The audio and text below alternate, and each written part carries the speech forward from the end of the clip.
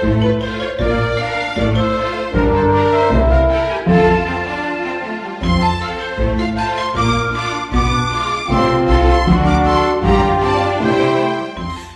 and welcome to this week's edition of Worcester Talking News, recorded on 12th of May and brought to you by Worcester News and Equipment for the Blind and with permission of the Worcester News. I'm Pippa Curtis and the team this week comprises John Plush as recording engineer, Carol Hartle on copying and admin, and our readers today are Phil Lee. Hello. And Jane Fairs. Hello. I'd like to extend a warm welcome to any new listeners and hope you enjoy our recording today. As always, we will include, first of all, a list of useful telephone numbers, then what's on in the local theatres, etc., followed by the headline stories, a selection of general news stories, some sport, and then finishing up with the thought for the week, sunrise and sunset times, and of course, the birthday file. If we don't have a record of your birthday and you'd like to be included, please do get in touch and we can add it to the file. Obituaries are now recorded after the closing music. We do like to hear from you, so if you have any comments or problems, a message can be left on the answer phone on 01905 767766. Alternatively, just put a note in your wallet. Finally, the service is free to users, but if you'd like to make a donation, it can be sent to Colin Chance House, Wilds Lane, Worcester, WR5 1DA. So let's start this week with the telephone numbers, which Jane is going to read for us. Wilds Lane, 01905 767766. Listeners should be aware that this is not manned daily and need to be patient if a reply is required. Police, non-emergency, 101. NHS Direct, 111. Out-of-hours medical assistance, 0300 123 3211 between 6 and 8 p.m. Crime Stoppers, 0800 555 111. Worcester Hub, 01905 765 765. Worcestershire County Council here to help, 01905 768 053, option 3. Community Risk Team Fire Safety, 0800 032 1155. Domestic Abuse Helpline, 0800 980 3331. Sense Adventures Walking for Visually Impaired, D. Jones, 01684 891 297 or 07920 144 614, www.senseadventures.co.uk. Samaritans, 116123.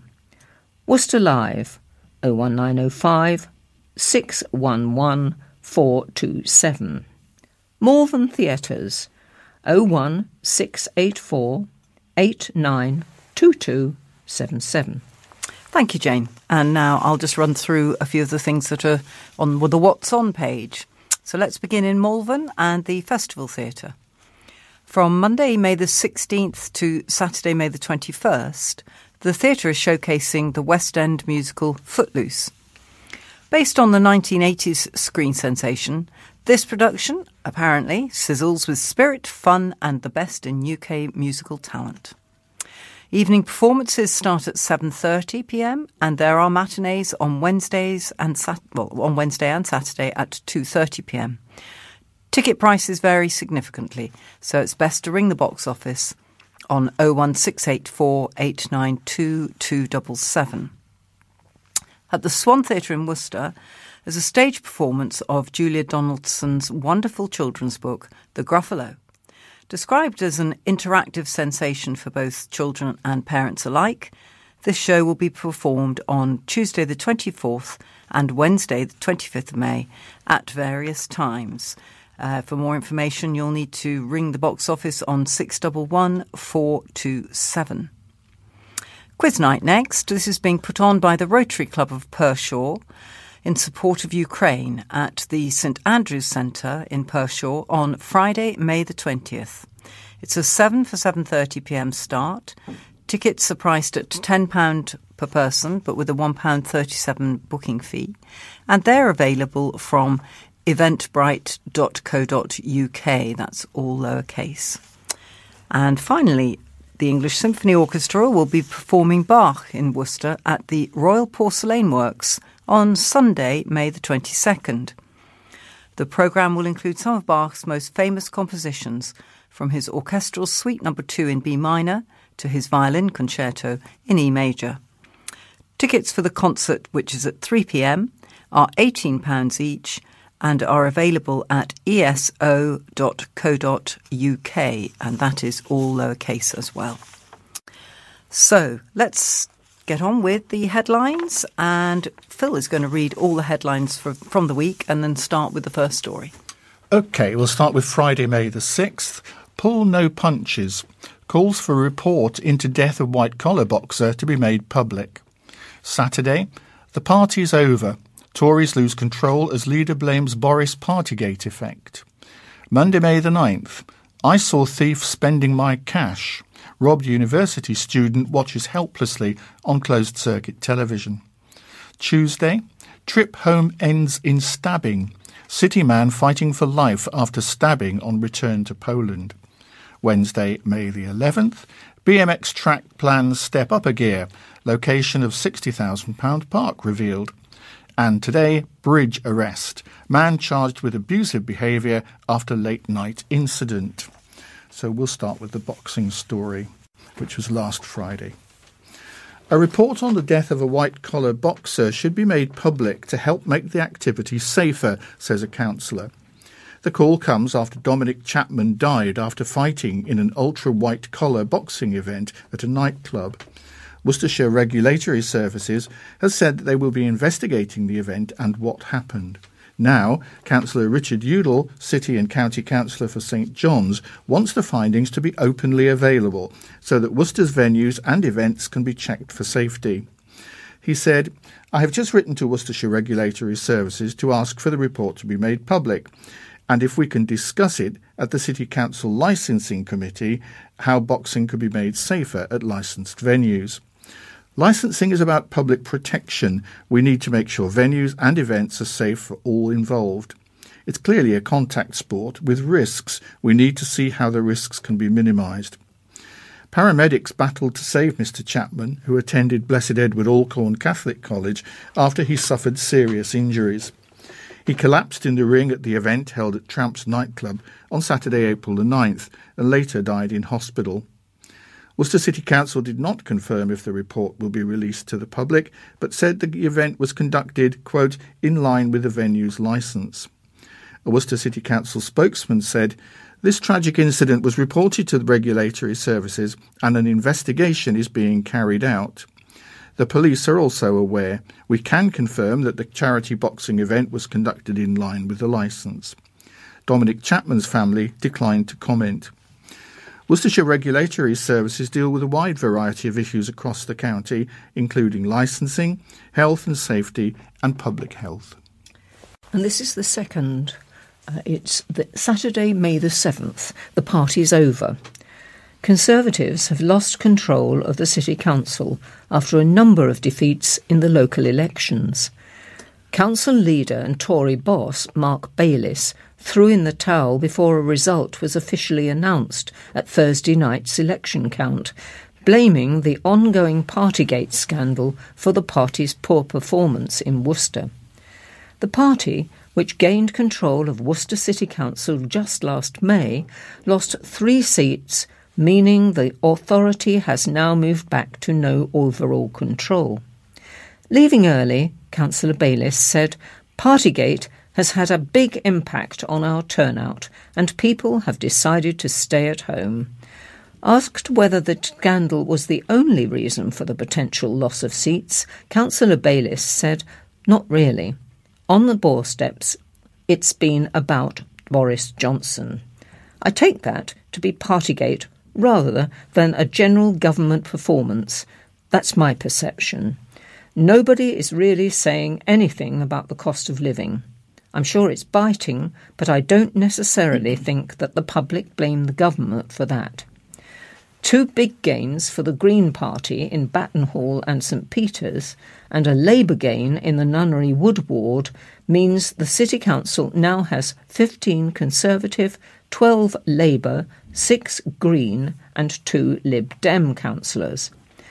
Tom Piotrowski was elected in Battenhall for the Greens, almost 1,000 votes in front of the Conservatives, and fellow Green Steve Cockerham won in a previously Tory stronghold, St Peters. Labour regained control of the Nunnery ward after losing one of 3 seats to Tory Jim Carver last year, with Pat Agar re-elected and a new candidate, Basharat Ali, picking up the second highest number of votes. 2 seats were up for grabs in the Nunnery ward following the sudden resignation of Jim Carver before the election.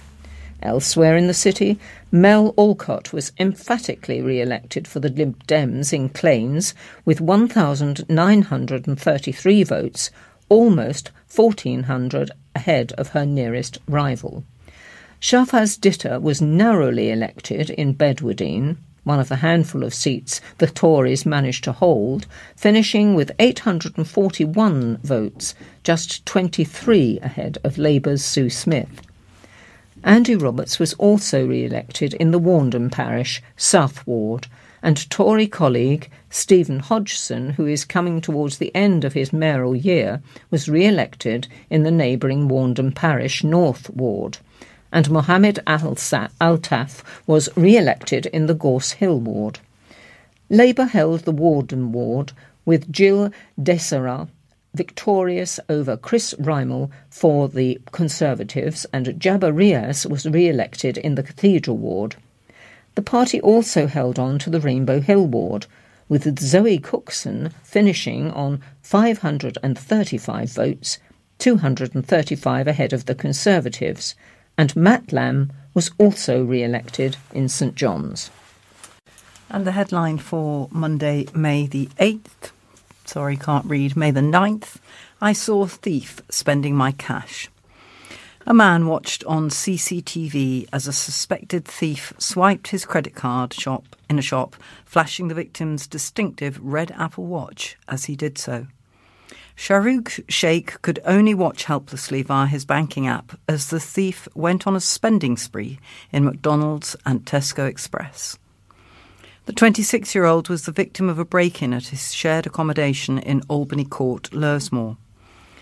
The university student realised £1,796 worth of luxury items had been stolen, including a £500 Apple Watch, £450 Samsung Note phone, £660 of birthday money, and an £80 pair of Samsung earphones, and a rail card. Mr Sheikh realised the items had been taken on Monday, April the 25th, after a weekend of playing FIFA in the communal kitchen. The thief spent £8.33 in McDonald's, £26.24 in Tesco Express, and had spent £22.88 and £11.95 in Checkett's News, Food and Wine in Lewsmore. The owner of Checkett's showed Mr Sheikh the CCTV, which captured the moment the thief used his card. Mr Sheikh said, "I'm feeling so stressed because I can't fall behind on my bills and I can't get it back from my bank. I feel scared to live in my accommodation because the thief has my name, address and birth date, and I don't know who is going to show up at the door." The police have given up hope, even though I have CCTV footage of him using my card. The victim, who is originally from Chennai, India, said he did not suspect anything until Monday, when he decided to book a train ticket to Manchester and couldn't find his phone. He said, "I couldn't find my phone to book. I have 2 phones, one for banking and booking purposes, and this one went missing. I went to India in March and my dad had given me £700 in cash and I was going to use £600 of it for a solo trip to France for my birthday. I feel frustrated, but I feel sad because my birthday plans have been cancelled. I want to move house. Every time I leave my room, I try to kick the door at least once before leaving, just to make sure the door is really locked. Worcester News has contacted West Mercia Police for a comment, but they did not respond before the paper went to press. Tuesday's story was headlined "Trip Home Ends in Stabbing." A man was left in a coma fighting for his life after being stabbed following a failed robbery in his hometown. Matthias Gawronski from Rose Avenue, Worcester, was visiting Bielawa in Poland when he was attacked by 3 men who attempted to steal his phone and money. Mr. Gawronski ran away from the attackers and managed to keep hold of his possessions. The 28-year-old, known as Matt or Gummy Bear to his friends, was beaten and stabbed 3 times, leaving him in a critical condition. The construction site worker who previously worked at Worcester Bosch is fighting for his life in hospital. Family and friends are hoping to raise £5,000 for Mr. Gawronski to cover his medical bills and rehabilitation. A Polish fundraising page has already been set up, and the English donation page on Just Giving was set up yesterday, that's Monday, with an anonymous user already donating £20. Samantha Jagielczuk, who is a friend of Mr. Gawronski, said, "He's in a coma for now, but if he wakes up, he will need help to stand up on his feet. We do not yet know how his brain is damaged. Hopefully he will recover." The English fundraising page is working now. Matt is still in a coma. We're waiting for him to wake up. The 28-year-old, who lives with a friend in a house share, has a passion for boxing and trains regularly at a local boxing club. The friend said Matt was a born fighter. She continued, "He was in love with boxing and training regularly in one of the Worcester clubs. Lovely sweet boy, everyone will tell you that." The police investigation is underway, and the Polish police are searching for the 3 men who reportedly attacked Mr. Gawronski. No one has been arrested for the attempted robbery. To donate, visit, and this is all small case, justgiving.com/crowdfunding/ and I'm going to spell this MATEUSZGAWRONSKI, help. And this is the headline for Wednesday, May the 11th, the BMX track plans step up a gear. The BMX track is set for the city. It's a long-awaited bike track, and it's set to be built on the edge of the city under new plans.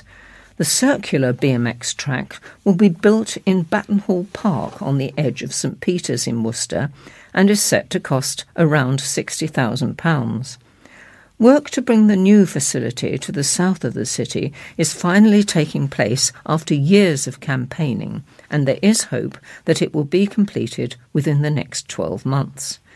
Calls to bring a new track were also made by young cyclists in St Peter's, including Nunnery Wood pupil Tom Rebeck, who had presented the case for the much-needed facility to the parish council.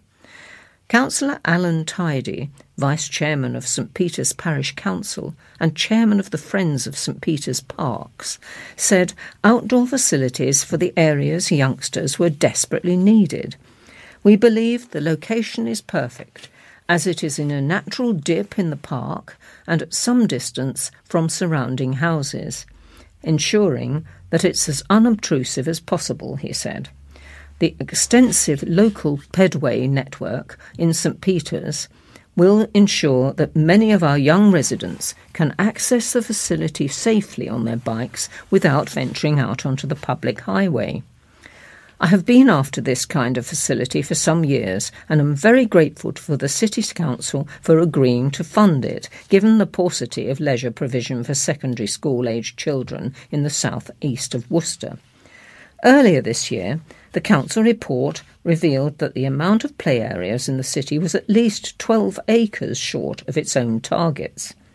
Work carried out as part of the review of the South Worcestershire Development Plan shows that there is more than 4 acres of space set aside in the city for children's play areas for those up to 12, with the amount of space set aside for play areas for children up to 17 years old is significantly poorer and short by at least 10 acres. Funding for the project was included in this year's City Council budget. St Peter's councillors will be meeting with staff from Worcester City Council later this week to discuss the ongoing work and proposed location of the track in more detail. And finally, the headline for Thursday, May the 12th. Bridge arrest. Man charged with abusive behaviour after late-night incident.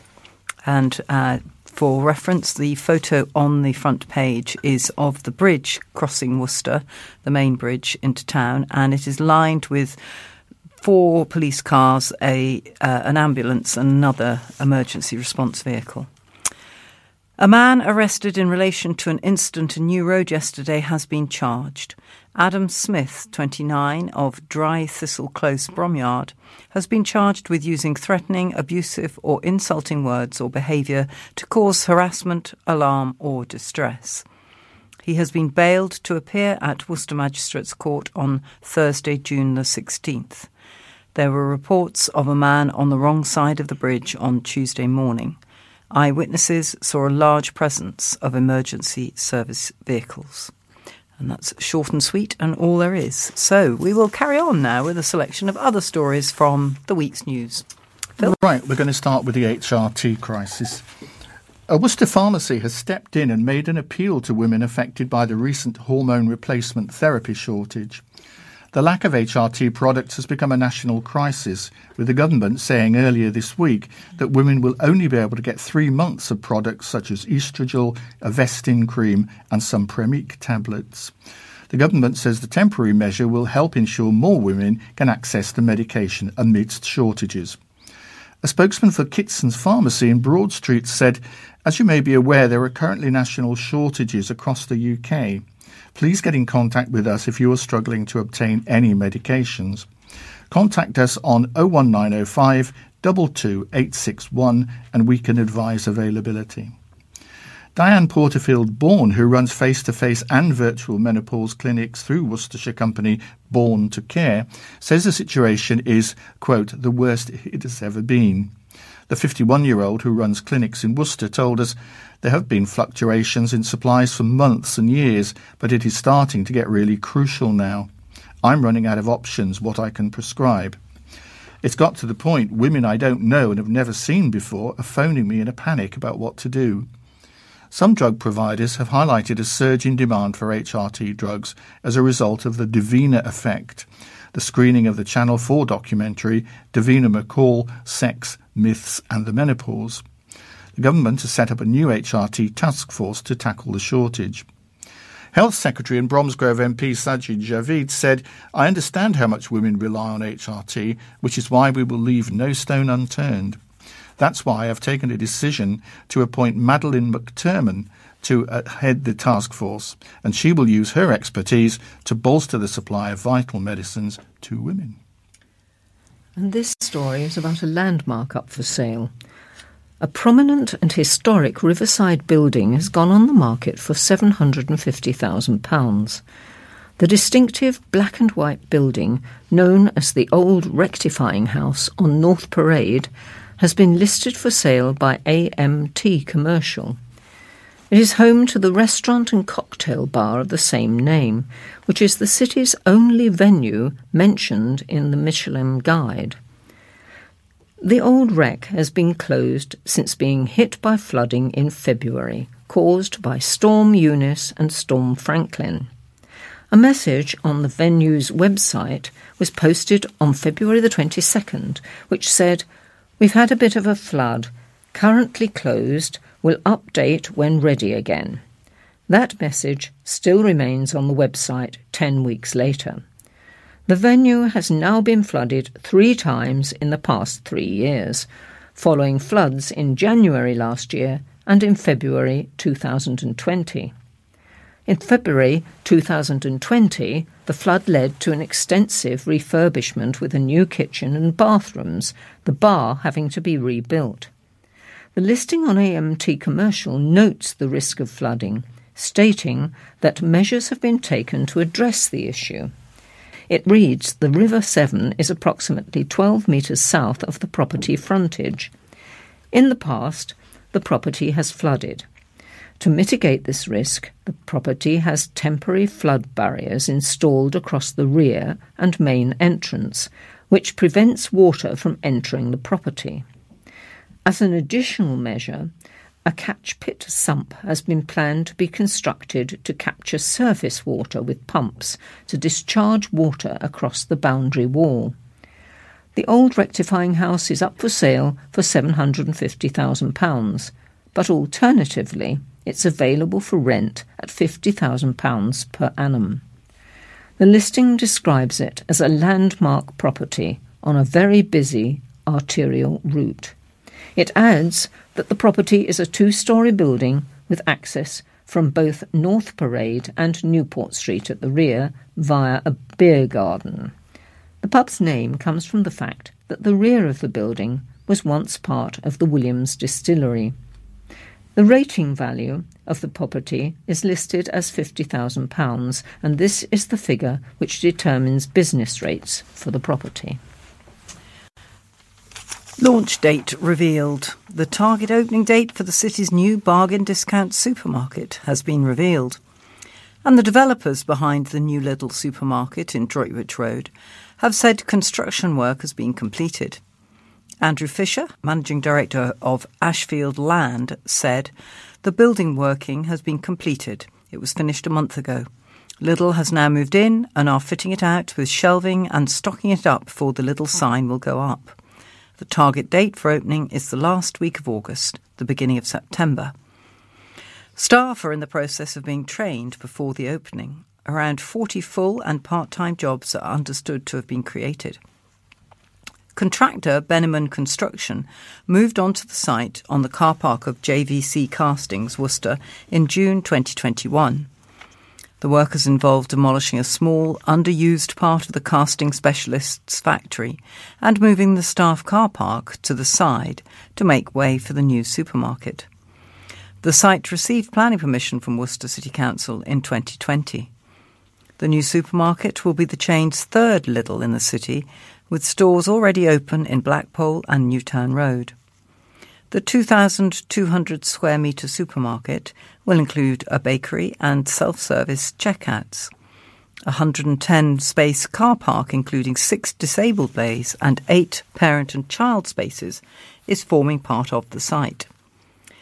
The existing car park to the front of JVM Castings is being moved to the side, with a total of 125 car parking spaces provided for the factory. Rachel Hargreaves, Regional Head of Property at Lidl, said, "We're extremely grateful for all the support that we have received so far and would like to thank everyone for their patience and understanding whilst we enter this next phase of the development." Carl Murcott, Director at JVM Castings, also told us, "Worcester is our home, and this reorganisation and regeneration of the site will guarantee our future here for many years to come. The scheme allows us to upgrade our site and face forwards with confidence." And the next one is Green's call for unity. The city's Green councillors have said they want to see a collaborative council involving all political parties after a number of election defeats for the Conservatives saw the authority fall into no overall control. The council's Green leaders, who are still celebrating 2 big wins in Batten Hall and St Peter's on May the 5th, are pushing to create this council and want to see all 4 political parties work together in the best interests of the city, with the leaders of the 2 biggest parties jointly taking the reins.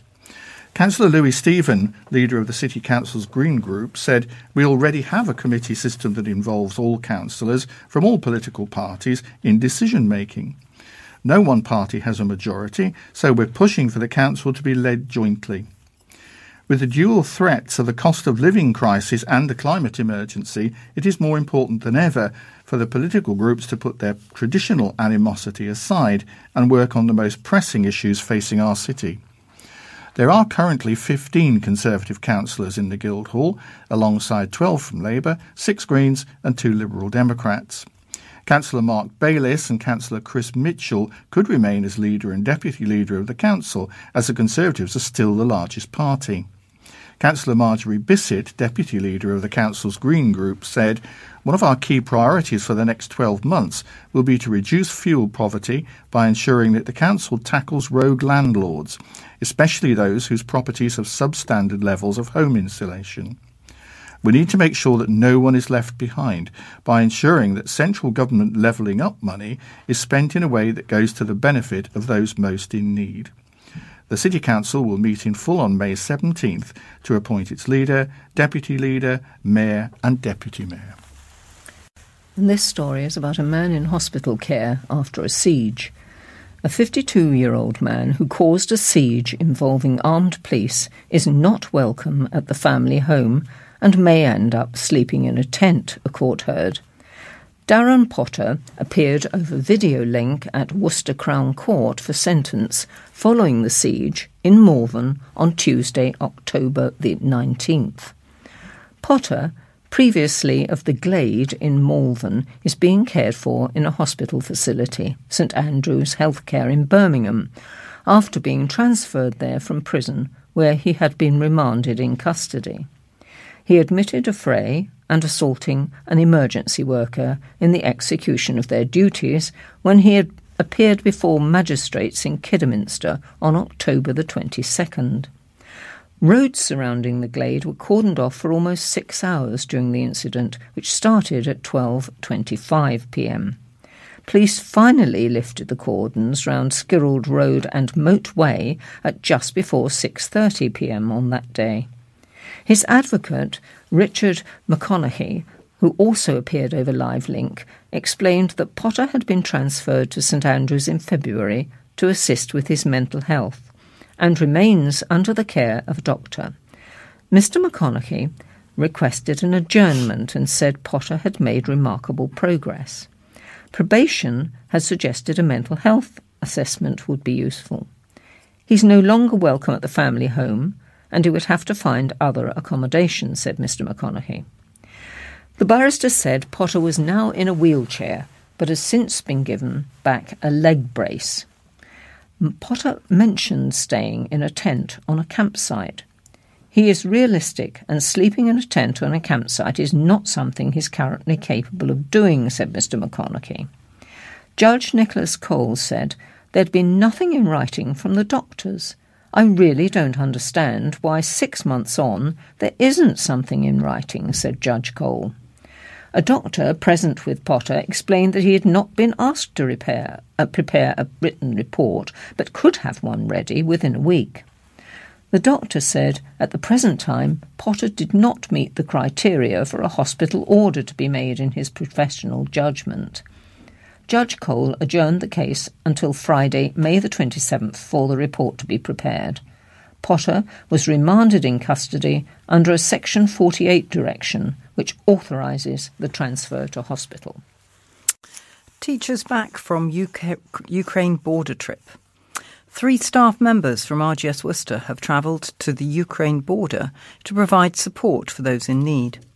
Steve Bradley, Keith Breeze and Paul Green made the 1,750-mile journey to buy essentials, with over £10,000 raised in their Ukraine appeal. The school is linked up with a charity that provides shelter, medical help and education to disabled children and displaced families fleeing Ukraine. The staff members travelled to the border to ensure that the right items could be purchased and that the funds raised by the school could be put to good use directly where it is needed. They were able to work with the volunteer charity staff to choose exactly the items needed to support the refugees and keep the charity hostel operational. They made sure every item purchased would make a difference, both for current refugees staying there and to support those escaping the conflict in the future. The teachers undertook this journey over the course of a week. They left on Monday, April the 25th and returned on Sunday, May the 1st. The 3 staff members were greeted by an RGS crowd of supporters thanking them. John Pitt, executive head of the RGS Worcester Family of Schools, said, "It has been very moving to see how the RGS community has rallied round to support the people of Ukraine at this time. We're doing all we can to support by raising funds, having a direct impact on the ground, assisting those with relatives caught up in the conflict, and providing education to those displaced. Joanna Munro, RGS Director of Finance and Operations, said, "Being able to demonstrate to pupils where their donations and fundraising efforts have really made a difference is immeasurable." And still talking of schools, early finish for schools. Schools across Worcestershire will be breaking up for the summer holidays one day early this year. Worcestershire County Council has advised schools to take Friday, July the 22nd as a bank holiday. The council has further advised the extra day's holiday to replace the day off lost as the bank holiday for the Queen's Platinum Jubilee, which falls in half-term. Schools under the authority of the Worcestershire County Council will be breaking up for their summer holidays on Thursday, July 21. A spokesperson from Nunnery Wood High School said the council has given all schools directions to take that day off in lieu of the Queen's Platinum Jubilee, so at least all of the state schools should be off that day. A spokesperson for Worcestershire Children First said the majority of schools are already on half-term on the additional bank holiday, so it was agreed by the West Midland Term Dates Consortium that the additional one-day holiday would be taken on that Friday. The additional day has also been recommended to all own admission authority schools who are responsible for setting their own term dates. The summer term for all community and voluntary controlled schools will end on Thursday, 21st of July. A spokesperson for the National Education Union Worcestershire said, "Teachers most definitely gain by the bank holiday despite falling in a half-term. Our contract, that is the School Teachers Pay and Conditions Document, STPCD, set down by Parliament each year, states that we will have 189 and not 190 teaching days directed time, that is, days when we are in front of pupils. Worcestershire County Council has specified the date you state, although academies can set a different date. The situation will also be the same for Worcester Sixth Form. Independent and further education colleges and schools make their own local agreements." And this is about a driver fleeing the crash scene. The police are hunting a driver who fled the scene of a head-on car crash which left a man seriously hurt. The seriously injured man had to be cut from a car following the crash on Abbey Road, Malvern, at 6:55 a.m. yesterday, which is yesterday would be Monday, May the 9th. Police blocked off the road and a force helicopter was in the skies above the town as they hunted the driver after the horror crash. A woman has been arrested on suspicion of perverting the course of justice. Police said that a green Ford Cougar was travelling in the direction of Welland and a grey Ford Fiesta was travelling towards Malvern when they collided head-on. The driver of the Ford Cougar fled the scene on foot and the road was closed for hours while police searched the area. The man is described as a white male aged late 20s to early 30s, medium build, wearing shorts and a beige T-shirt. The driver of the Ford Fiesta, a 42-year-old man, suffered serious injuries and was transported to Queen Elizabeth Hospital in Birmingham by ambulance. A 28-year-old woman has been arrested on suspicion of perverting the course of justice in relation to the incident. Wells Road was reopened at just after 3:30 p.m. after being closed for about 8 hours. Officers would like to hear from anyone who was in the area at the time and may have witnessed the collision or have dashcam footage of it. They would also like to hear from anyone who may have seen the man fleeing the scene or know of his whereabouts. Anyone with information or footage is asked to visit westmercia.police.uk/TUA/tellusabout, quoting reference 56I of May the 9th. Anyone with information on the current whereabouts of the driver of the Ford Cougar is asked to call 999. A West Midlands Ambulance Service spokesperson said, "We were called to reports of a two-car RTC at the junction of Abbey Road and Wells Road at 6:47 a.m. 2 ambulances, a paramedic officer and a merit trauma doctor and a basics doctor attended the scene. On arrival, we discovered one male patient who had to be cut free from one of the cars. He was found to have suffered serious injuries in the collision and received specialist trauma care at the scene before being transported to Queen Elizabeth Hospital, Birmingham. Bennett's Farms are celebrating the 2-year anniversary of its milk round. The original Bennett's dairy business closed in 1995, and since then the farm had sold all of its milk to a national dairy, with just a fraction going to the family ice cream business. In the midst of the COVID crisis and the first lockdown in March 2020, Tristan and Stefania Bennett investigated whether there was a local demand for a milk delivery service, and over the next 2 months researched and installed a pasteurising unit on the farm. They also bought a new milk float and satisfied the environmental health requirements for pasteurising and selling milk direct from the farm. Deliveries started on May the 11th, 2020, with Steph delivering 780 litres of milk to 137 houses around Lower Wick, St John's, Rushwick, Powick, Callowend and Malvern in a vintage milk float.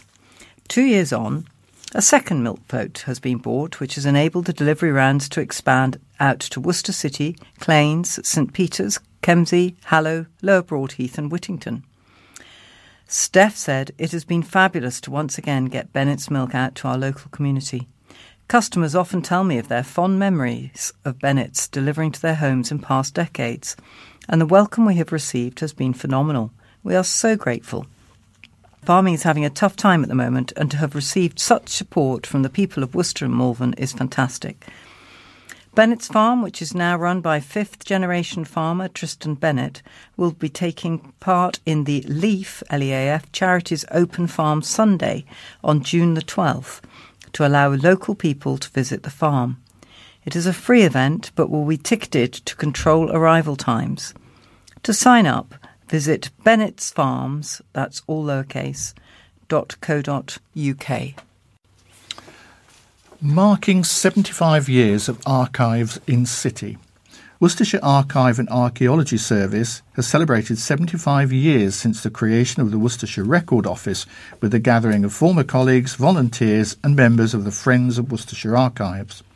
The chairman of Worcestershire County Council, Councillor Steve Mackay, and the Lord Lieutenant of Worcestershire's Deputy Lieutenant Sir Nicholas Letchmere attended the event, where a number of special documents were brought out for a display, including some which were included in the first ever Records Office display back in November of 1947.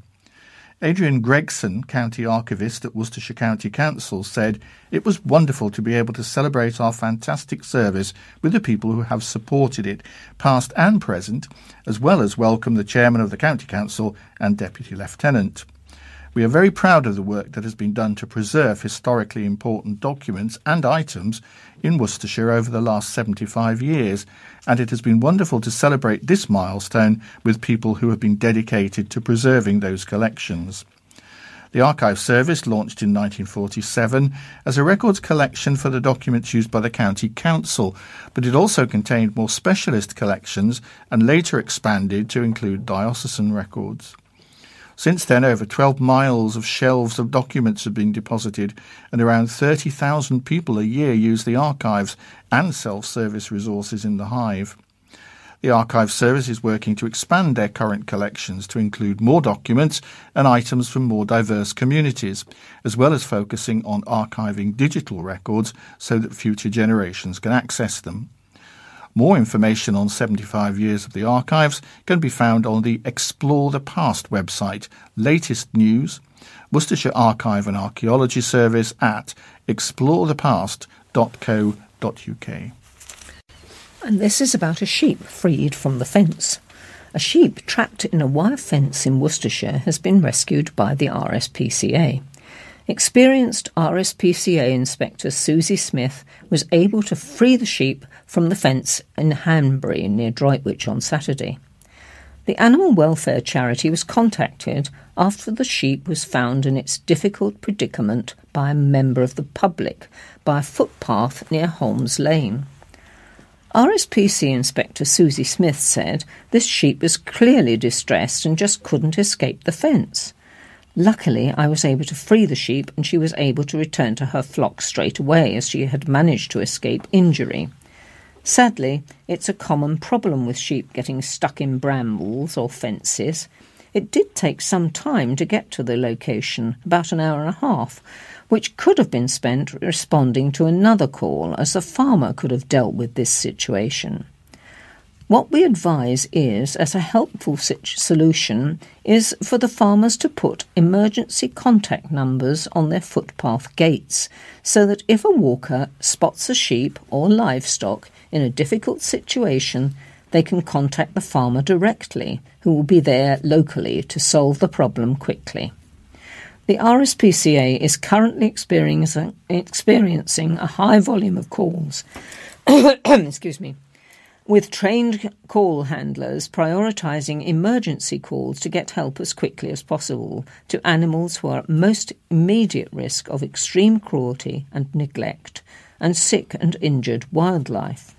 The animal welfare charity is encouraging people to only report absolute emergencies and to check the RSPCA website, where there is information on how you can help some animals yourself.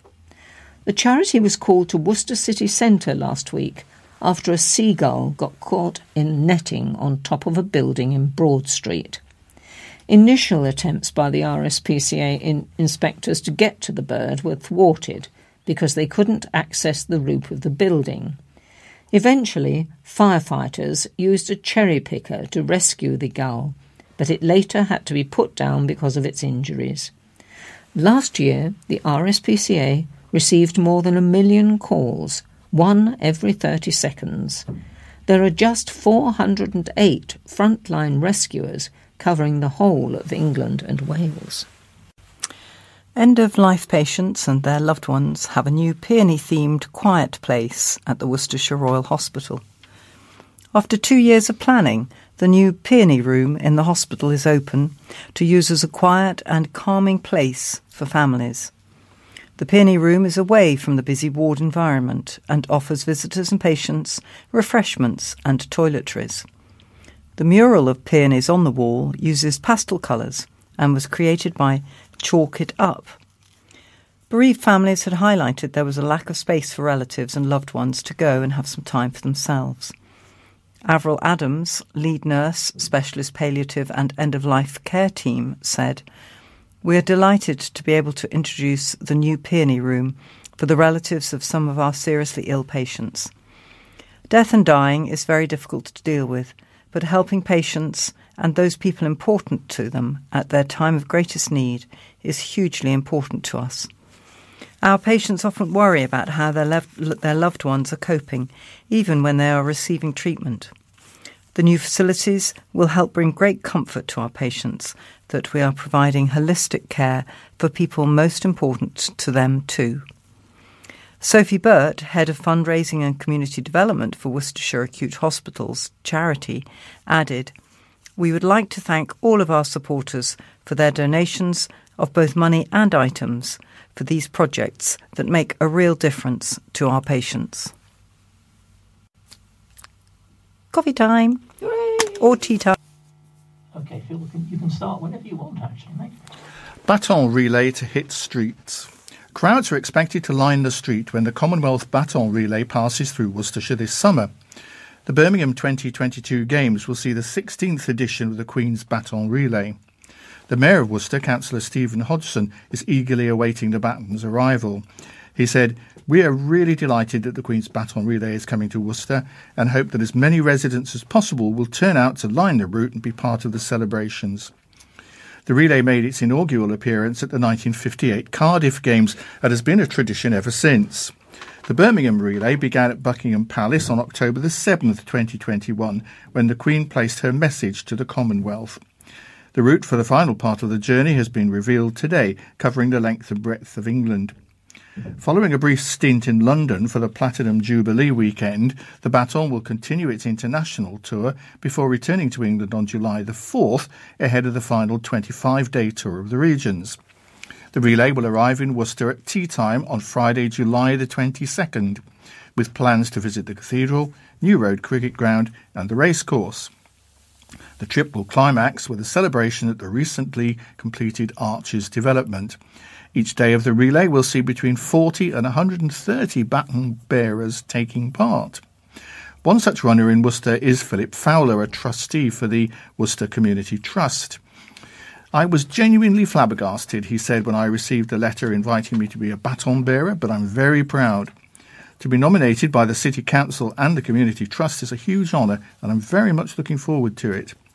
Phil Batty, director of the relay, added, "We have worked closely with local authorities in England to devise a route that engages with hundreds of communities, passing sports venues, historic sites, local schools and areas of outstanding natural beauty. Yet the Queen's Baton Relay is far more than just a journey. It symbolises connecting people from every corner of the Commonwealth, celebrates baton bearers who take on challenges and marks the countdown to the biggest sporting event in West Midlands history. By the time it returns to England for the final leg, 71 nations and territories will have already experienced the magic that comes with it. We hope that communities across the country join the excitement, attend events near them, line the streets to cheer on our incredible baton bearers and celebrate the Birmingham 2022 Com." Now the article stops there somewhat abruptly, so I'm guessing that it's missed out Unwealth Games. This is about all the people that went to the Three Counties Showground. Thousands of people visited the Three Counties Showground this weekend, that's last weekend, as one of the county's most popular events returned after COVID.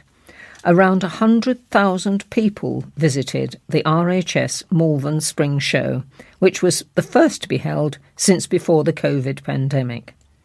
Among the visitors was Melanie Meacham, who won tickets to the event. She said she had had an amazing time, thoroughly enjoying the show. She said, "I won 2 tickets for the Malvern Spring Show through a Facebook competition set up by brownie company Choc Shop. I was over the moon to receive a message to say I'd won, as it was also my son Arthur's 3rd birthday, so it made it extra special. We had a lovely day, and to top it off, the Choc Shop gave us birthday brownies on them." Also in attendance was the Worcester Ukulele Club. Club member Beverly Abbs and her fellow musicians attended the show, playing songs by artists from around the world and raising money for charity. She said it was a really good show with thousands of people there, and we had really good attendances over all 3 days. We raised nearly £300 and were really grateful to everyone who donated. We played everything from Hi-Ho Silver Lining to the Beatles and Sweet Caroline. People sang and danced when we played, and we had a lot of fun playing for people in the sunshine.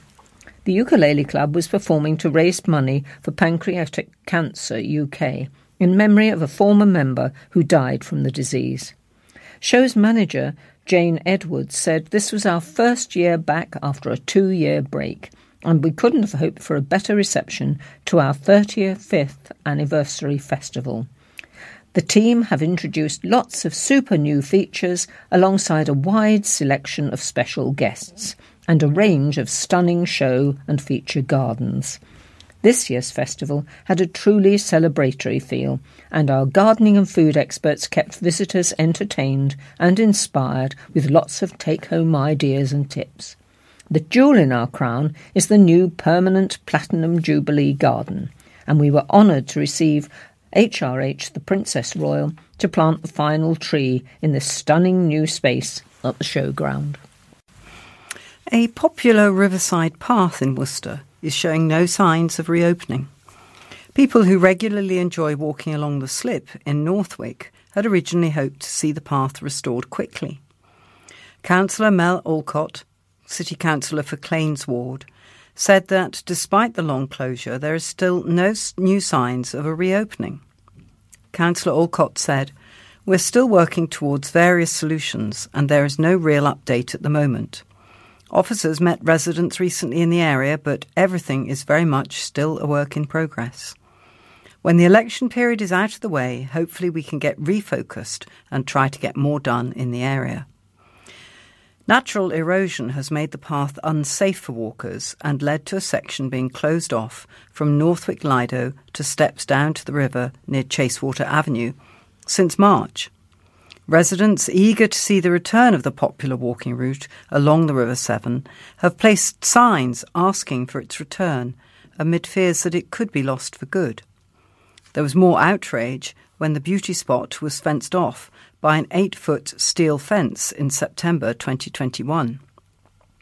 Worcester News has contacted Worcestershire County Council for more information. And next story, crime at the heart of the city. West Mercia Police revealed that there are a total of 343 crimes in Cathedral Ward, which covers the entirety of Worcester City Centre, during February. The latest available figures show that there were 128 violence and sexual offence crimes, 59 antisocial behaviour crimes, 39 public order crimes, and 30 incidents of shoplifting. There were also additional 13 stop and searches throughout the month performed by police. The figures show that 7 of the searches were for controlled drugs, 2 were for stolen goods, 2 for articles used in theft, and a further 2 were for other objects. Of the 343 crimes, 145 are still classed as under investigation, 54 are listed as investigation complete with no suspect identified. 59 are listed as unable to prosecute suspect, 20 are awaiting a court outcome. 2 were listed as further action not being in the public interest, and on 2 occasions an offender was given a penalty notice. On a further 2 occasions, an offender was given a caution. 59 were listed as other. The figures are down from January, which saw 399 crimes. Councillor Jabba Riaz said, "January to February is just after the Christmas break and usually the quietest time. Overall, Worcester is a safe place to visit, and the majority of crimes happen in the city centre due to our nighttime economy. A lot of the crime is violence, sexual and antisocial behaviour, which is worrying. We want our nighttime economy to be safe, and this is where a lot of police resources need to be focused." And here's a story about a business that most of us have been using, hair. The hair today and for the last 40 years. And if you're going to survive for any length of time in business, it pays to be creative. So handy then that one of the longest running hair salons in Worcester goes by the name of Creations. Run by Kevin Clee, the hair and beauty salon in Sidbury has been around for 4 decades. No mean feat, given the turbulence of the last few years. Kevin said it's always been a very happy place to work, and it's like one big extended family. We have 4 generations of some families. Not only is Kevin extremely proud of having achieved 40 years in business, he can also look back on a meeting with Prince Charles and the Duchess of Cornwall when they visited the Commandery, as well as a charity parachute jump. And he takes great pleasure in the fact that numerous girls who learned their trade at Creations have gone on to run their own successful business. Well, of course, when you've been working in a salon for that long, you're bound to have picked up a few strange requests or overheard the odd comment. Like all good salons, discretion is the byword. Most stories cannot be published, says Kevin, but we did hear 2 grandmothers discussing a family wedding. One said she was wearing a hat and asked her friend if she was. Her friend replied, "My daughter wants me to wear a fornicator." The salon was in stitches. I love that story. Right. Crowds flocked to delayed 10K. There were happy faces among the crowds as the delayed 2020 Crowle 10K and fun runs finally took place last weekend. The 10K was the highlight of the event, as more than 500 runners took part in the run, starting and finishing at the Crowle playing fields. Runners from across the county took part, including participants from running clubs Worcester AC, Black Pear Joggers and Malvern Joggers. First in the men's race was Ian Radford from Black Pear Joggers with a time of 32 minutes and 49 seconds. In the women's race, first was JD Peters from Windle Valley Runners. Before the 10K, there were fun runs for youngsters with more than 100 taking part in 2 events, held over a quarter-mile distance for under 9s and a 1 mile for under 16s. The winners of the under-9s race was boy William Neville and girl Lucy Battle, while the winner of the under-16s was Tom Quinn and Daisy Fitton. Paul Chase, event organiser, said it was expected thousands would be raised from the event, which would be going towards Crowle Parish Council and the parish hall. He said, "It's nice to finally be able to hold the race, as this was 2020's race after all the cancellations. The turnout is great. This is the biggest we have ever had.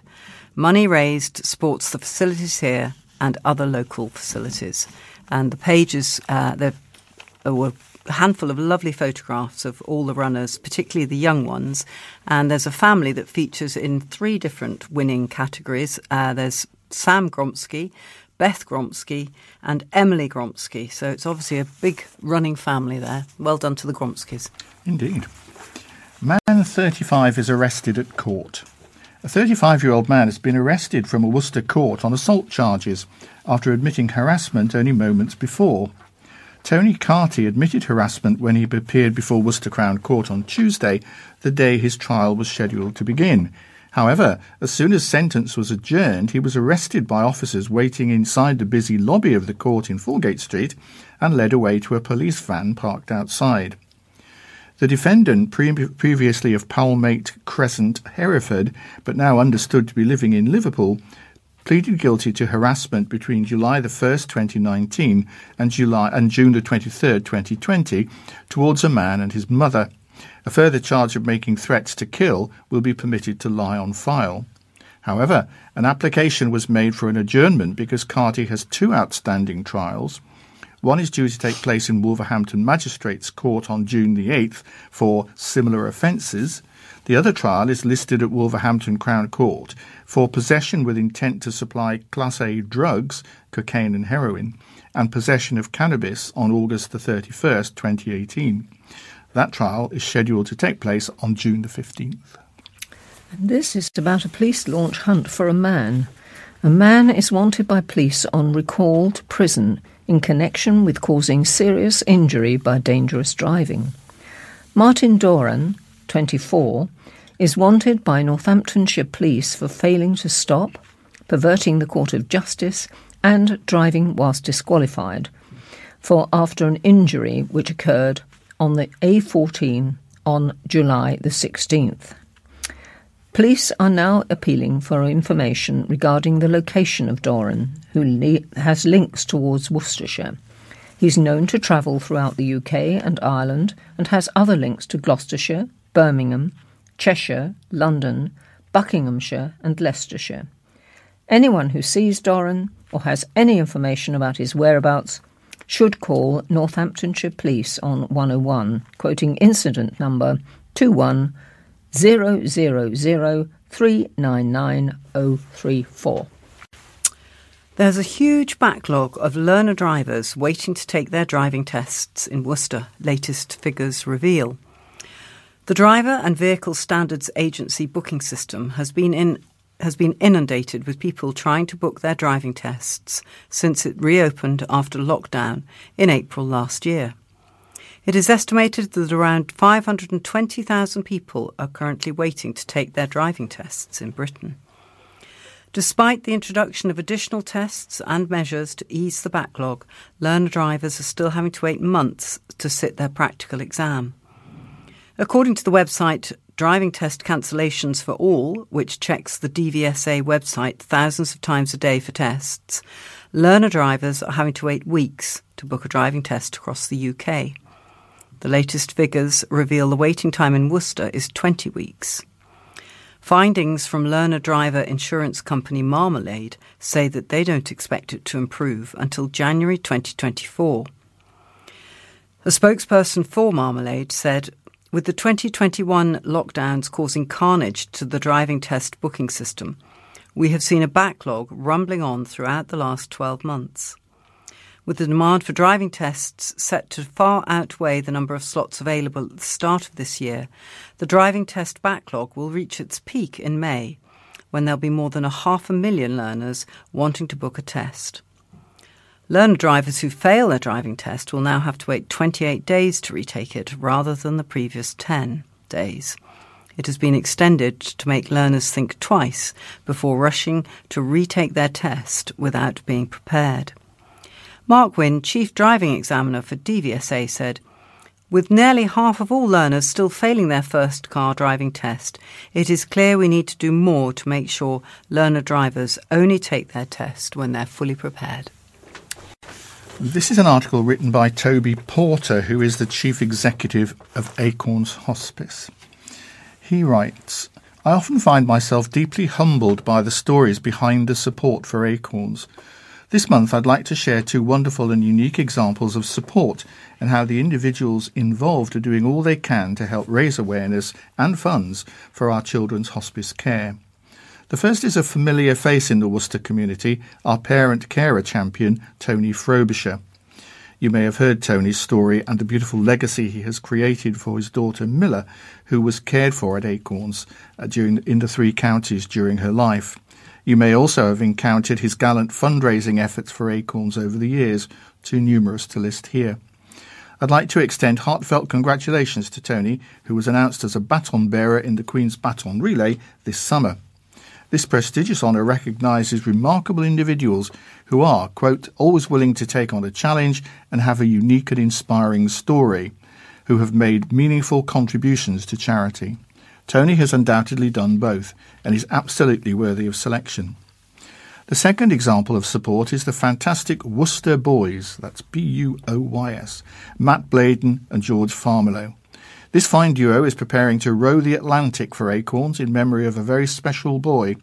They'll be taking on the 3,000-mile Talisker Whiskey Atlantic Challenge in honour of Jack Dyer, who spent many happy days at Acorns during his life and received end-of-life care at our hospice in Worcester. It's an incredible feat, and everyone here at Acorns wishes them the very best with our sincere thanks. While these examples are inspired by personal connections to our charity, we're honoured and truly grateful to enjoy the support of those within our community who simply and most admirably wish to help their local children's hospice. Whichever category you fall into, we could not continue our care for local children and families without you. Thank you. Singers are wanted to take part in the world premiere of the latest product by an award-nominated duo. Musical director Jim Inesanand and artistic director Steve Conway are the team behind the successful Bewdley Passion Plays, which earned them the nomination for the prestigious National Jerusalem Award. They also staged Forest, River and Royals, a musical celebration of Bewdley's heritage. The pair were keen to build on this success, and once COVID's restrictions were eased, they set about creating a production which would feature local actors and singers. Their new venture, Guillotine, is a fully sung-through musical based on Charles Dickens' novel A Tale of Two Cities. It's based on a version Jim originally staged in the USA as a play with music. On seeing a video of the original production, Steve realised there was potential to turn it into a full-scale musical, and Jim has reworked the original music and lyrics to achieve this. As a first step, Guillotine will be staged as a concert version in February 2023 as part of the Bewdley Festival. Jim said, "I approached the festival because their mission is to bring the best of Bewdley and bring out the best of Bewdley with regards to the arts. It's a bit of a departure from their usual musical genre, but the festival community received the idea with great enthusiasm. The production team, which also includes former BBC producer Lizzie Lane, will be holding auditions at St George's Hall, Bewdley, on the evening of Monday, May the 16th. Preparations for the show will be in 2 parts. Steve said, during the summer we'll be holding workshops to develop the production to its full potential, and formal rehearsals will then start towards the end of the year. It's a great opportunity for singers and actors to be involved in creating and performing an exciting new musical which has the potential to go far. For more information about the auditions and a list of character descriptions, contact Steve Conway on 01562 850054 or 07774 252 992 or email Stephen at stephen.conway2012@btinternet.com. A weekend bus service running between Worcester and Malvern has been axed. First Bus confirmed it was ending the 44 service on Sundays and reducing it altogether. The service, popular with people trying to reach the city to do some weekend shopping, is being removed, with services being reduced from every 20 minutes to every 30. The announcement is the latest in a series from First Bus, with the operator announcing it would end the popular 144 bus from Worcester to Birmingham last month. Following an outcry from users of the service, the bus provider and Worcestershire County Council announced it would continue for a short period while a solution is found. The council had been overlooked for £86 million in funding for public transport after the Department for Transport said its bid lacked imagination, giving the county nothing. The government published its £3 billion national bus strategy, known as Bus Back Better, in March last year, with the main aim of getting more people travelling on buses. The strategy said the only way to achieve this is to make buses a practical and attractive alternative to the car. West Worcestershire MP Harriet Baldwin called for a review of the decision, accusing First Bus of waving the white flag. She said, "I am disappointed by the decision taken by First Bus and particularly saddened at how it is waving the white flag of surrender over bus service provision. Over the years, I've spoken up for specific bus routes and have been assured that First Bus is committed to the county and delivering services which my constituents rely on. That assurance now looks far from reliable." Mrs Baldwin added she had spoken to County Council Highways Chief Councillor Alan Amos about what can be done. She said, "I've also spoken to the district councils about supporting innovative transport schemes, particularly for young people who are now excluded from travelling to and from study or work. I've also asked Councillor Amos to properly review bus service provision to ensure that it is an open and competitive market which will allow all bus companies to compete for routes." Here's a nice story. Brothers become dads on the same day. Two brothers have become fathers for the first time within hours of each other. George Robinson and his brother Joe welcomed their bundles of joy within 2 hours at Worcestershire Royal. George and partner Hayley had Oliver Robinson, who weighed 8 pounds 3 ounces, on April the 18th, which was his due date. Then Joe and partner Ellie welcomed Reginald Robinson 5 days early, and he weighed 7 pounds 3. Both babies, whose families live in Redditch, were born in the same delivery suite and shared the same midwife, Amy. Grandmother Sarah said, "It's all been a bit of a whirlwind. The boys are beautiful and they both look like their dads." Hayley went into labour earlier than expected, but luckily everything turned out great. There's been an overwhelming response from the Redditch community, giving their best wishes, and the lads would both like to say thank you. The family, which owns Robinson Tree Surgery in Oakenshaw, is now looking forward to another arrival in September, when older brother Tom and his wife are also expecting their first child. And this is about a judge blasted an inmate accused of attempting to murder a prison officer as he refused him a change of legal team for a 5th time. David Bieber, also known as Nathan Coleman, is accused of attempting to murder Alison Smith at HMP Long Lartin.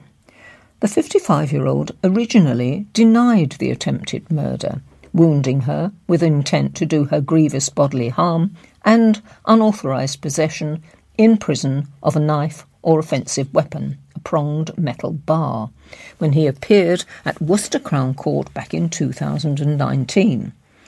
The trial has been rescheduled an astonishing 8 times, with trial dates in May 2019, November 2019, January 2020, April 2020, September 2020, February 2021 and October 2021, all missed. Worcester Crown Court heard an application for the transfer of legal aid to another set of lawyers on Tuesday. Michael Anning, the most recent to represent Bieber, told the court that prior to him taking on the case, he was aware of issues with legal representation in the past. He said due to that, he and his legal firm had done their utmost to remain on this case, but it had now reached the point they have become professionally embarrassed and had to withdraw. Mr. Anning explained it would be impossible to continue to represent Bieber as the defendant had been changing his instructions on both the approach to the defence and the factual basis for it. Another solicitor, Andrew Malloy, said he was prepared to take on representing Bieber, but when asked by Judge Nicholas Cartwright if he could guarantee the current trial date of June the 13th this year would go ahead, Mr. Malloy replied that he couldn't. Judge Cartwright told Bieber that he was not prepared to grant another transfer of aid to a legal team, and every effort has been made to assist David Bieber. The judge said the situation was down to David Bieber's actions in the past 3 years. He has no intention of conducting himself in a way that will permit this trial to be smooth running. The judge said he would give a week to decide if Mr. Anning wished to remain on the case, to which the barrister replied, "We have reflected on more than one occasion on this issue. I'm afraid the position is firmly set." The judge said if Bieber was unrepresented during his trial, the court would appoint an advocate to act on his behalf to conduct any cross-examination of the complainant. The next hearing is on Monday. That's next Monday. Right, we've got time for one more very short story before we move on to the sport, and this is a date for your diaries because the Hive Library is celebrating its 10-year anniversary later this year. July will mark 10 years that the county's largest library has been open in the city centre as a partnership between the University of Worcester and Worcestershire County Council. It was originally opened by Her Majesty Queen Elizabeth in July 2012 as part of her Diamond Jubilee tour. The celebration will consist of an exhibition marking the Queen's visits to Worcestershire over the last 70 years. This milestone is being celebrated with a series of events and exhibitions that showcases the history of the Hive and what the future of the site holds. The celebrations are due to start in May, with activities ranging from the launch of a poetry library workshop with a children's illustrator, digital drop-in sessions and a Heritage Jubilee exhibition. Celebrations for the anniversary will culminate on Saturday, July the 2nd, when the Hive hosts a day of free, fun activities for families, including circus skills, comedy performances, a giant marble run, and the opportunity for children to work with a local artist to create a piece of artwork to mark the celebration. So, watch out Saturday, July the 2nd. Right, well that concludes the local news stories for the moment, and we will move seamlessly on to sport. So, Phil, I think you've got the first story for us, if you'd like to take it away. It's about cricket, now that the season is well and truly underway. Maiden century, Haynes' first ton helps pairs to unlikely draw. Jack Haynes scored his maiden first-class century as he and Azhar Ali guided Worcestershire to a commendable draw with Durham in their county championship clash at New Road on Sunday. The pair started the final day on 82 for 2 with Azhar and Haynes at the crease, and they both withstood the pressure from the Durham attack to force a draw. Haynes was unbeaten at the close with 120, whilst Azhar fell just short of a century with 92. The Pakistani international batsman edged Chris Rushworth to second slip for the only wicket of the day. Haynes remained unbeaten, and after the game spoke of his relief at finally getting over the line. A massive relief, he said. I thought I'd nicked it straight to second slip, to be honest, so I was a bit worried at first, but obviously pretty pleased when they missed it. I was waiting for the right ball and thought if I kept it on the ground, I could get away. I got a bit lucky with the shot, but sometimes you need a bit of luck.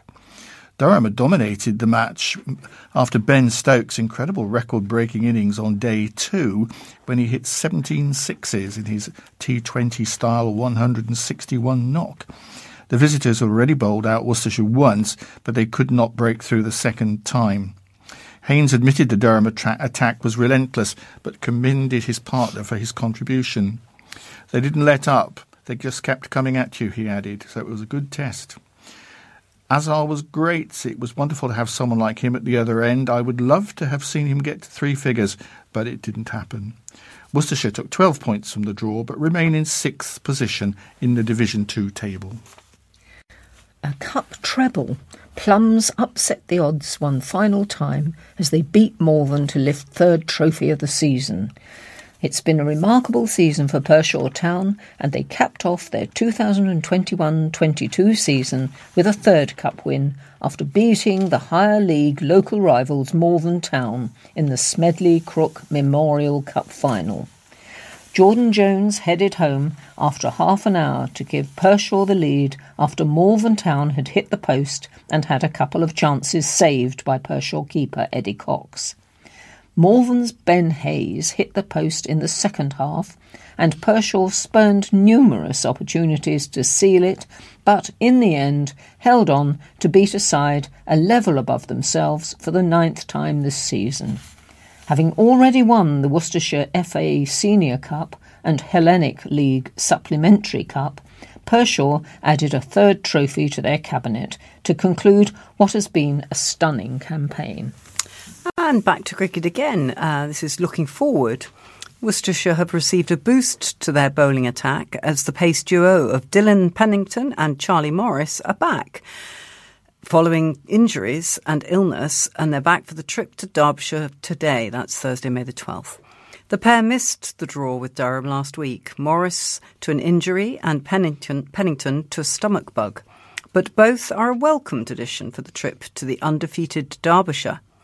Head coach Alex Skidman confirmed the fit again duo have been added to the 11 on duty against Durham.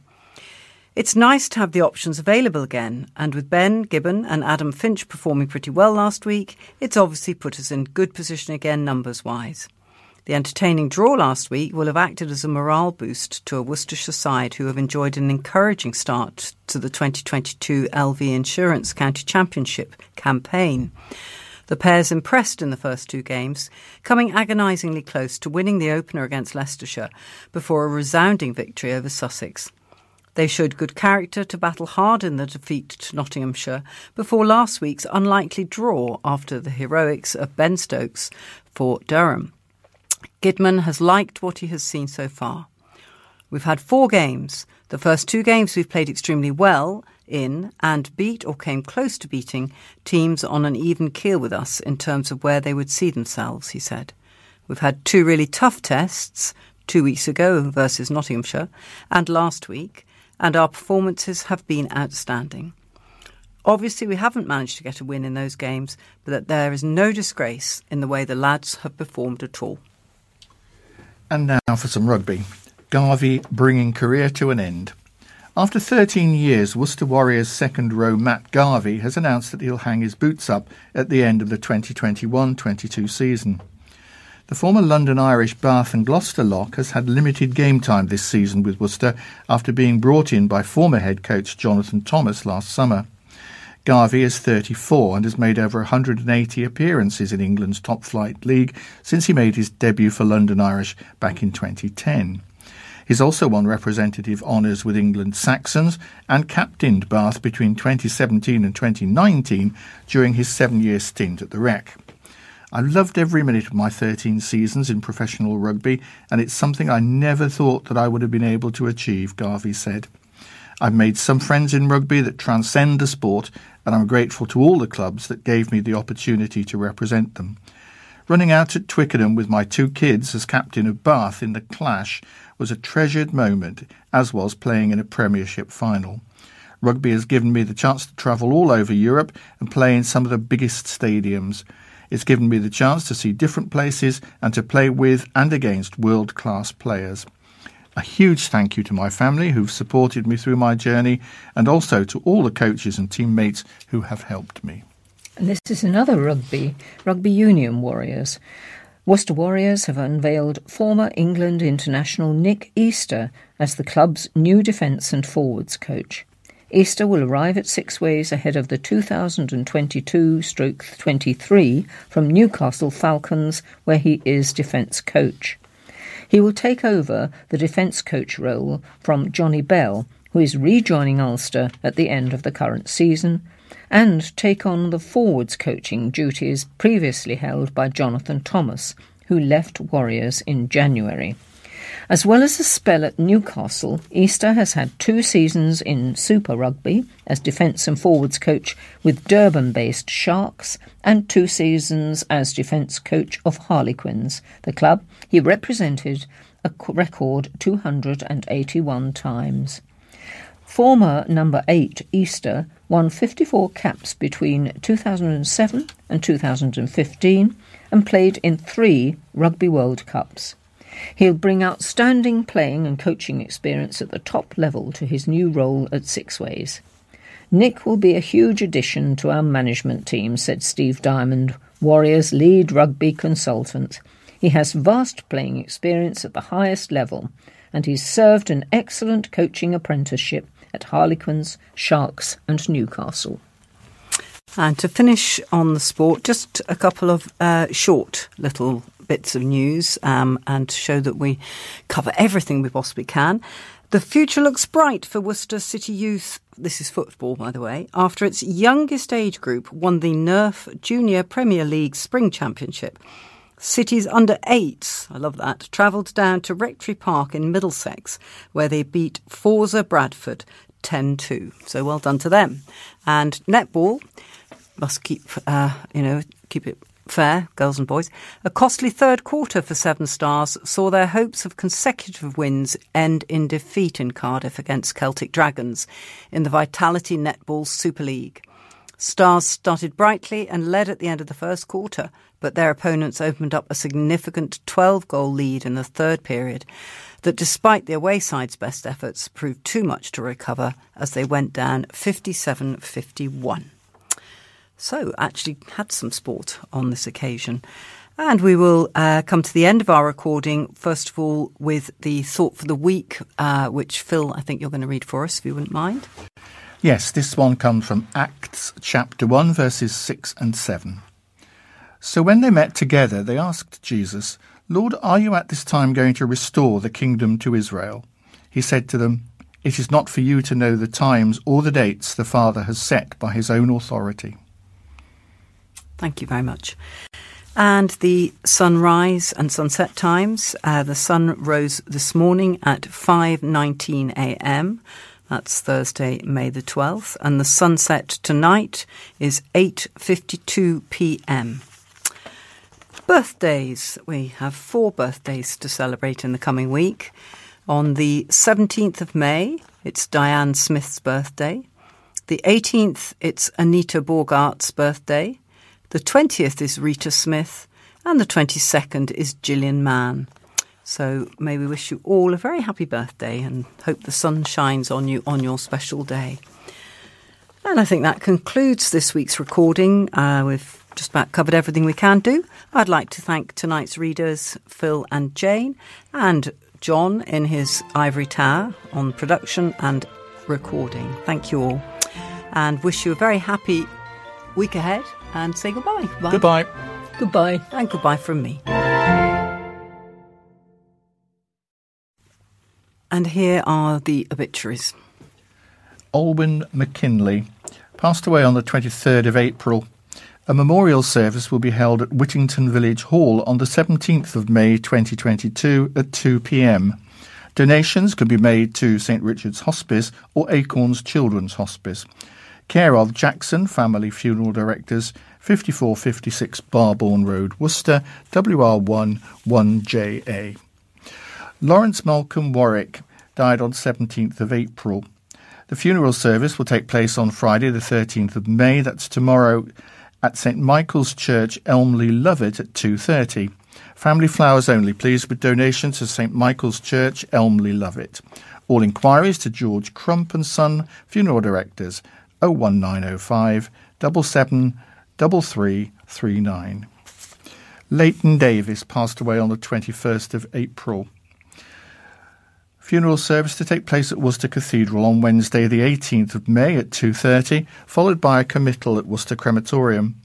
Family flowers only, please. Any donations to Worcester Cathedral and Age UK sent care of Bedwardine Funeral Services, 30 Bromyard Road, St John's, Worcester, WR25BT, and the telephone number is 01905 748811.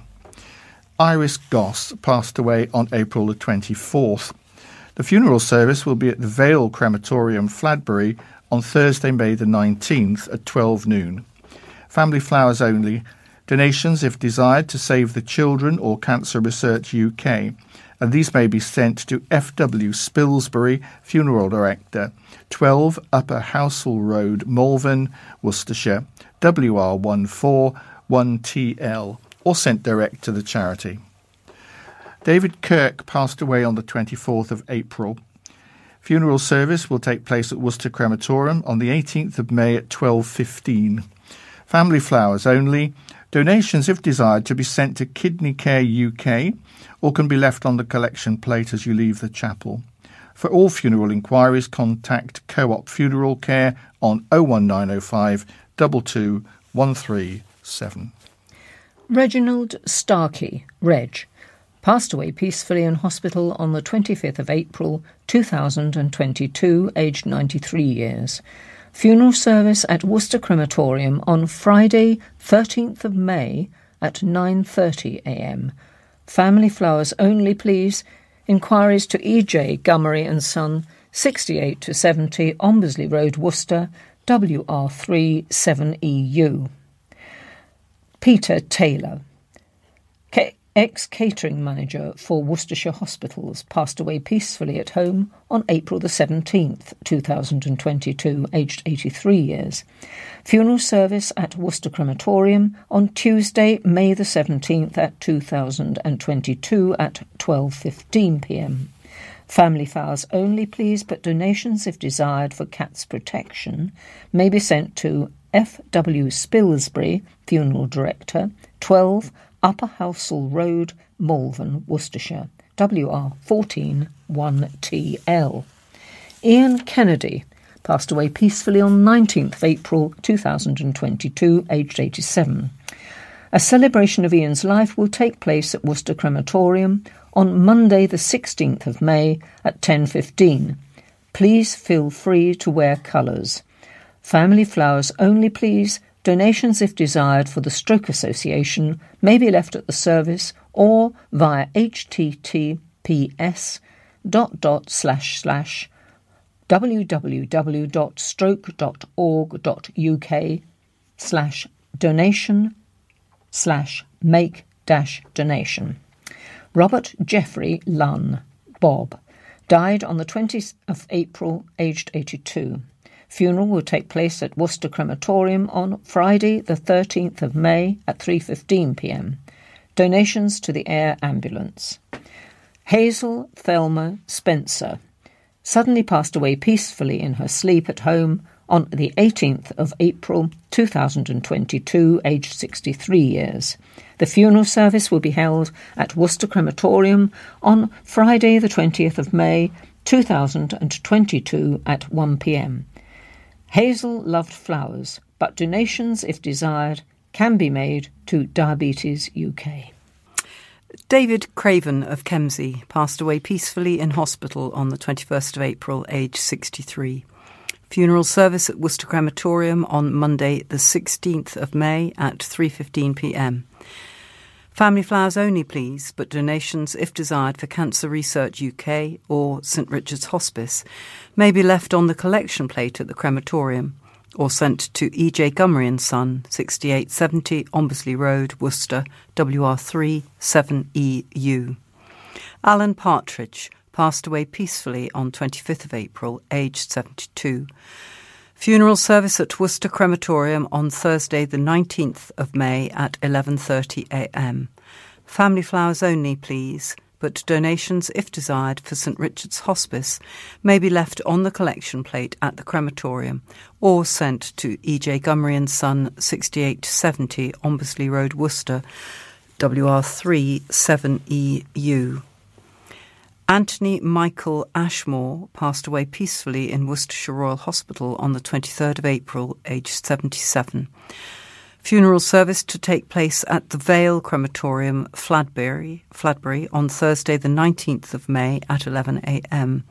Family flowers only, please, but donations to Parkinson's UK can be sent, care of Bedwardine Funeral Services, 30 Bromyard Road, St John's, Worcester, WR2 5BT, telephone number 01905 748 811. June Dorothy Humphreys, née Tyrrell, formerly Ricketts, left us on 28th of April, aged 85 years. To celebrate June's life, the service will take place at Worcester Crematorium on Monday the 23rd of May at 10:45 a.m. Family flowers only, please, with donations to St Richard's Hospice sent, care of Bedwardine Funeral Services, 30 Bromyard Road, St John's, Worcester, WR2 5BT, telephone number 01905 748 811. At June's request, no mourning clothes required. Patricia May Jennings, known as Pat, passed away peacefully on Friday the 6th of May. Funeral to take place at Worcester Crematorium Friday the 20th of May, 1:45 p.m. Family flowers only. Donations will be gratefully received for St Richard's Hospice inpatient unit.